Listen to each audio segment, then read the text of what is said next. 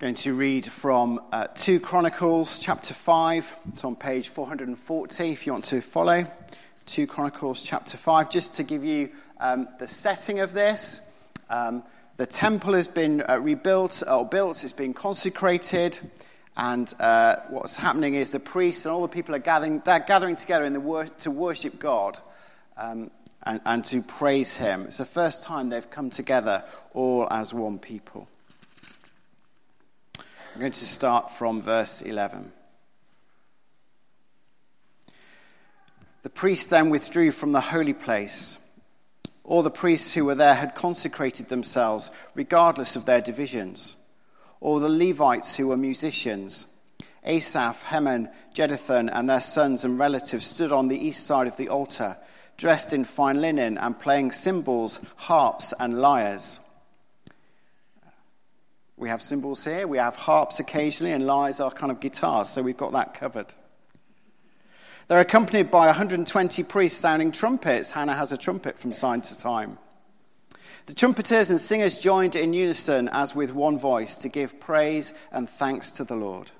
Accompanied by trumpets, cymbals, and other instruments, they raised their voices in praise to the Lord and sang.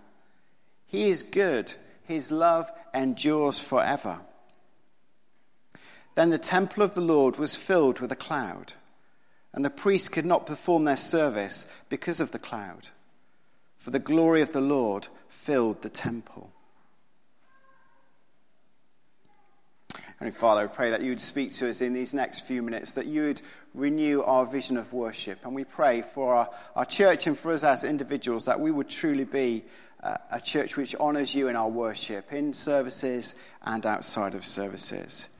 In Jesus' name, amen. This is our vision statement. This is who we are as a church, that we are a community of disciples seeking to witness to Jesus and serve him in West Bridgford and beyond. And worship is at the heart of that. Worship is central to that vision. What is worship? What would be a definition of worship? I love this definition. This is an old definition. This is a definition from 1828 from Webster's Dictionary. And it says this: worship is to honor with extravagant love and extreme submission. I love that definition because it's from, over 100 years ago, and yet it kind of chimes in with that very contemporary expression of why do we sing, why do we worship? It's the same kind of language. Extravagant love, and extreme submission. To worship is to give God glory, to praise him. The Hebrew word for glory is connected to the Hebrew word for weight, as in heaviness, solidity. And there's a sense, a very real sense in the kind of Hebrew language of when you have a glimpse of God's glory, you have a sense of his weightiness. You have a sense of who he really is. And to worship God, to give him glory, to give him praise, is to declare the weight of who he is. His love, his mercy, his creativity, the joy that is found in him, the peace that is found in him, the strength that is found in him. When we meet together, we sing not just because we like singing songs, but because we've come to give glory to God. To feel a sense of his weight, to glimpse his glory, to have a sense yet again of who he is and what he has done for us. In our vision statement, we talk about being a community of disciples. That's the thing that sets us apart from any other group that meet. That we are disciples of Jesus. Other groups in West Bridgford meet to sing. There's choirs. Other groups meet to come and play music together. There's music groups. Other groups come together to do good in their community. There's groups like the Friary and that kind of thing. Other groups seek to help moral transformation and people to become better people. There's counselling services. And those are all features of our life in our church together. But the thing that makes a Christian church different from all the other communities that meet together is that a Christian church is a gathered community of disciples of Jesus. Remember 2 weeks ago when I spoke on this, I told the story of Philip. Philip who goes to Nicodemus and he says, "We have found the one. We have found the one. We have found Jesus Christ. We have found the Messiah. We have found the one who we are waiting for." Paul, in his letter to the church in Ephesus, writes of Jesus, and he says, "In him all the fullness of God dwelt." In him was the full weight of God, if you like. In him, in Jesus, God is perfectly revealed. In him, his glory is most perfectly displayed. Perfectly displayed in a manger, perfectly displayed on a cross, perfectly displayed in an empty tomb. You can't read the story of Jesus in the Gospels without coming across worship again and again and again. Jesus said this about worship: "The Father is seeking worshippers, those who worship him in spirit and in truth." God is looking for worshippers. It's not just that we've decided we want to come together and we want to sing a few songs about God, and we like to do it in this kind of way, and people who come at the 9 o'clock, they like to do it in that kind of way, and people who come to evensong, they like to do it in that kind of way. That's too small a vision of worship. Jesus said, God, our Heavenly Father, he's looking for worshippers. He's seeking worshippers. He's looking to see where they are, and he's wanting them to worship him in spirit and in truth. In spirit, to meet with his spirit, to experience his presence, to encounter him in worship. And in truth, that worship has to be grounded and founded upon truth, the truth of who God is and who we are in him. When the wise men come to the manger and they see the babe there, what do? They fell down and they worshipped him. What did people cry out to Jesus when they saw him passing by in the streets? Lord, save us. A cry of worship. What did the disciples say when there was the stilling of the storm? You remember the story, there's a great storm blows up and Jesus walks to the disciples and he calms the storm and he rescues them. They worshipped him, saying, truly, you are the Son of God. What did doubting Thomas say when he met the risen Christ in that upper room with the other disciples? They'd seen him before, Thomas hadn't been there, and he said, I just need to see him. Just need to see him. I just need to see his hands and his feet and the wound in his side. I just need to see him. And suddenly there is Jesus in the midst. And worship pours forth. My Lord and my God. What did they do when Jesus was going to leave them, when he was going to ascend into heaven? We read that they worshipped him. Worship is central to being a disciple, a follower of Jesus. Worship is central to who we are as a church. And the key thing in worship to enable our worship is not that we get the screens right and we get the music right and all the atmosphere is right and everything's kind of just set up just nicely. I mean, that helps. That's important. That helps us to get things the right kind of atmosphere. But the key thing is that we see Jesus. That we see Jesus. Because as we see him, we respond to him. And the response is to worship and to adore and to recommit ourselves. That's what you see in the life of Thomas. So 3 things about worship, thinking about worship, that you might not have thought about before or considered before. 3 things to help you think about worship and the importance of worship, perhaps in a slightly different way. The first is this. Worship earths us. It grounds us. It grounds us as people, as Christians. It earths us, it grounds us as a community, a church community. That church up there, I didn't just choose that at random. That's a particular church. That's an Orthodox church in a place called Centralia in Pennsylvania. And Centralia in Pennsylvania has been in the news a little bit recently. In the kind of late 80s, early 90s, Centralia was a thriving town in America. Small town of about 1,000 people, but hustling, bustling community. The main industry was coal mining. There was a big coal mine nearby. Lots of people in the town worked in the coal mine or in industries which supported the coal mine. In the early 90s, there was an underground fire. And I didn't know you could have these, but you can. A fire that burnt in the coal mine and spread through the coal mine. And all the coal kind of burnt up in there. Incredibly dangerous, incredibly difficult to put out. The US government spent millions of dollars trying to put out this fire, and they couldn't get to it. They couldn't put it out, and the fire just ran through the coal mine, and then on through the kind of rock strata. And the coal mine went under the town of Centralia, so all this kind of stuff was burnt up, and it made the ground unsafe. And so what happened is they sent surveyors in to look at the buildings, look at the shops, look at the schools, look at the houses. And they had to condemn all of the buildings of Centralia. The government bought up all the property, and there's the largest kind of peacetime evacuation that there's been in US history. And they moved 1,000 people out as they condemned homes and schools and factories and businesses because they were unsafe because their foundations were weak. There's only 7 people now who live in Centralia, but there's still a church there. There's still that church. That church is in the middle of that community.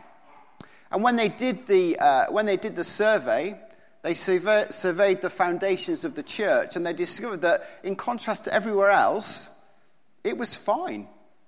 It was actually built on solid rock. There was no need for it to be condemned. It could stand. And it was an Orthodox church, and the Orthodox bishop said, we will keep this church open and we'll provide a priest for this church, because this town needs to know that when all else fails, God is secure. And the people moved out. They moved out to neighbouring towns, neighbouring cities all around. A lot of them had gone to that church. Every Sunday, still 10 years later, they travel back. They still worship. There'll be 100 people worshipping there today. They have coffee and donuts too, I was pleased to see in the report. They meet up afterwards, they shop stories, they catch up, and then they go off back to their communities. Worship earths us.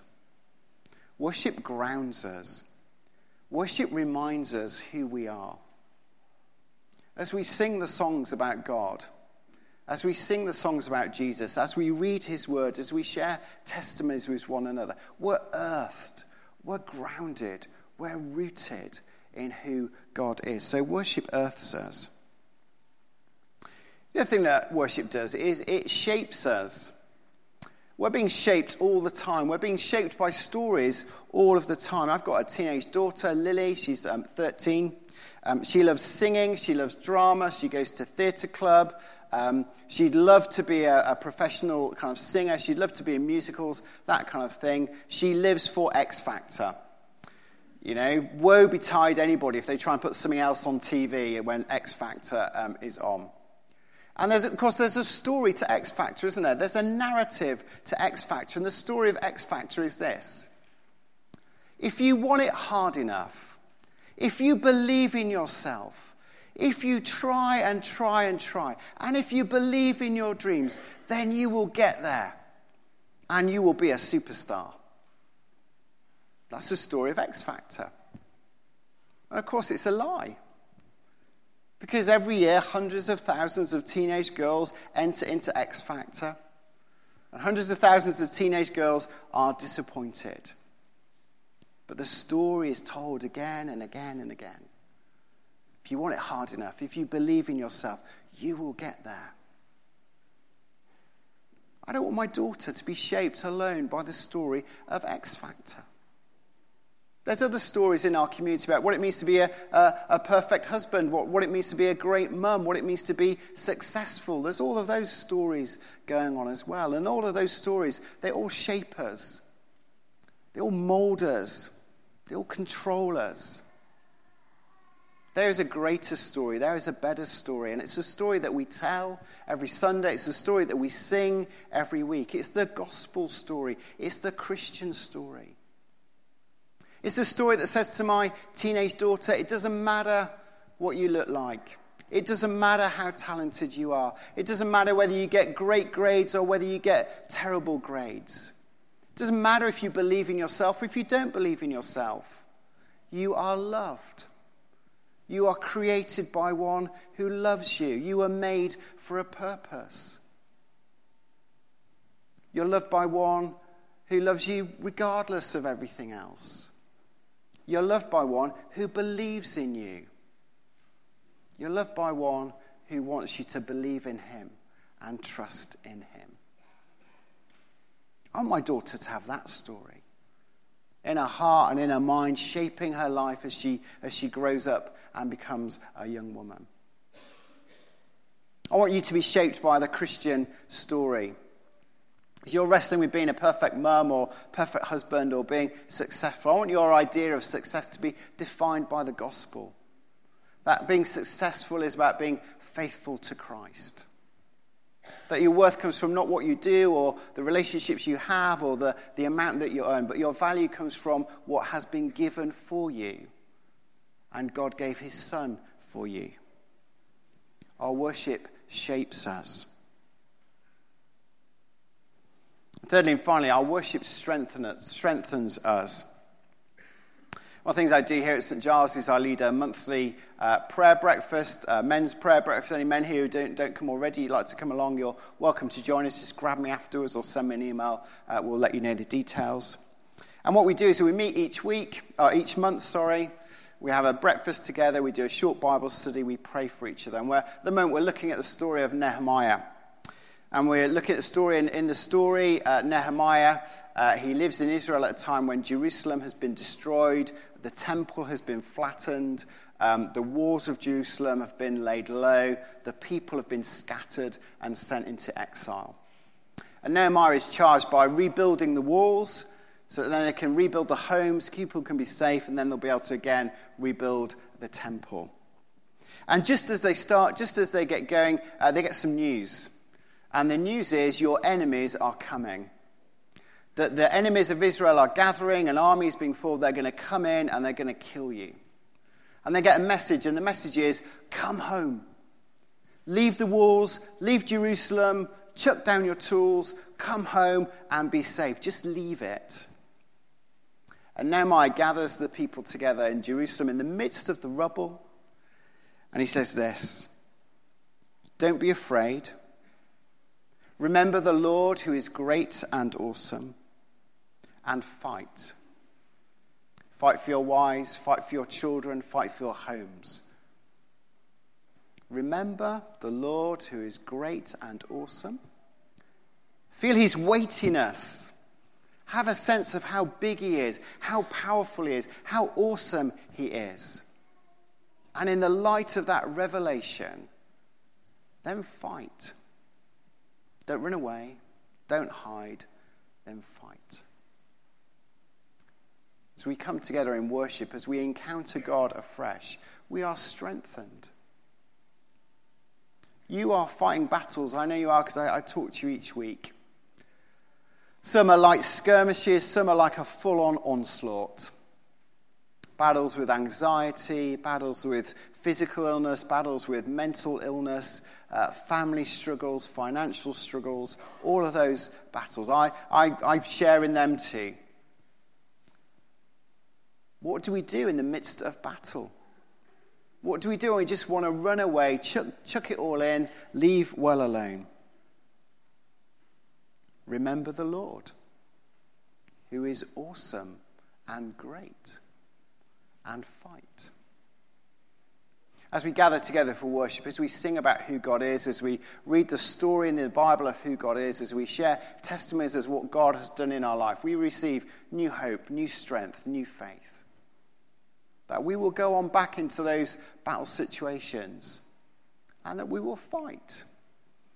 And sometimes we'll be on the offensive and sometimes we'll be on the defensive and sometimes we'll just stand. The important thing is that we do that secure in who God is and who we are in him. That he watches over us. That he knows the hairs on our head. That he sees the beginning and he sees the end and he knows everything in the middle. That he will protect us. That he will watch over us. That he will not allow us to fall. Worship earths us.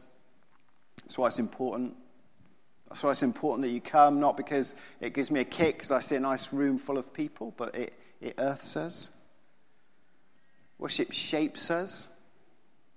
So we're in the context of worship week by week by week. We're shaped, we're formed by the story of who God is. And worship strengthens us. So we end where we begin. We are a community of disciples, seeking to witness to Jesus and serve him in West Bridgford and beyond. And worship is at the heart of who we are. Let's pray, and then the band will come up and lead us. Heavenly Father, we pray that we would always be a worshipping community, a worshipping church. Help us to honour you in the different ways that we do worship. And Lord, give us a sense of your presence in all of our services. That this wouldn't be just a mere human activity, but a time when we meet with you. In Jesus' name, amen.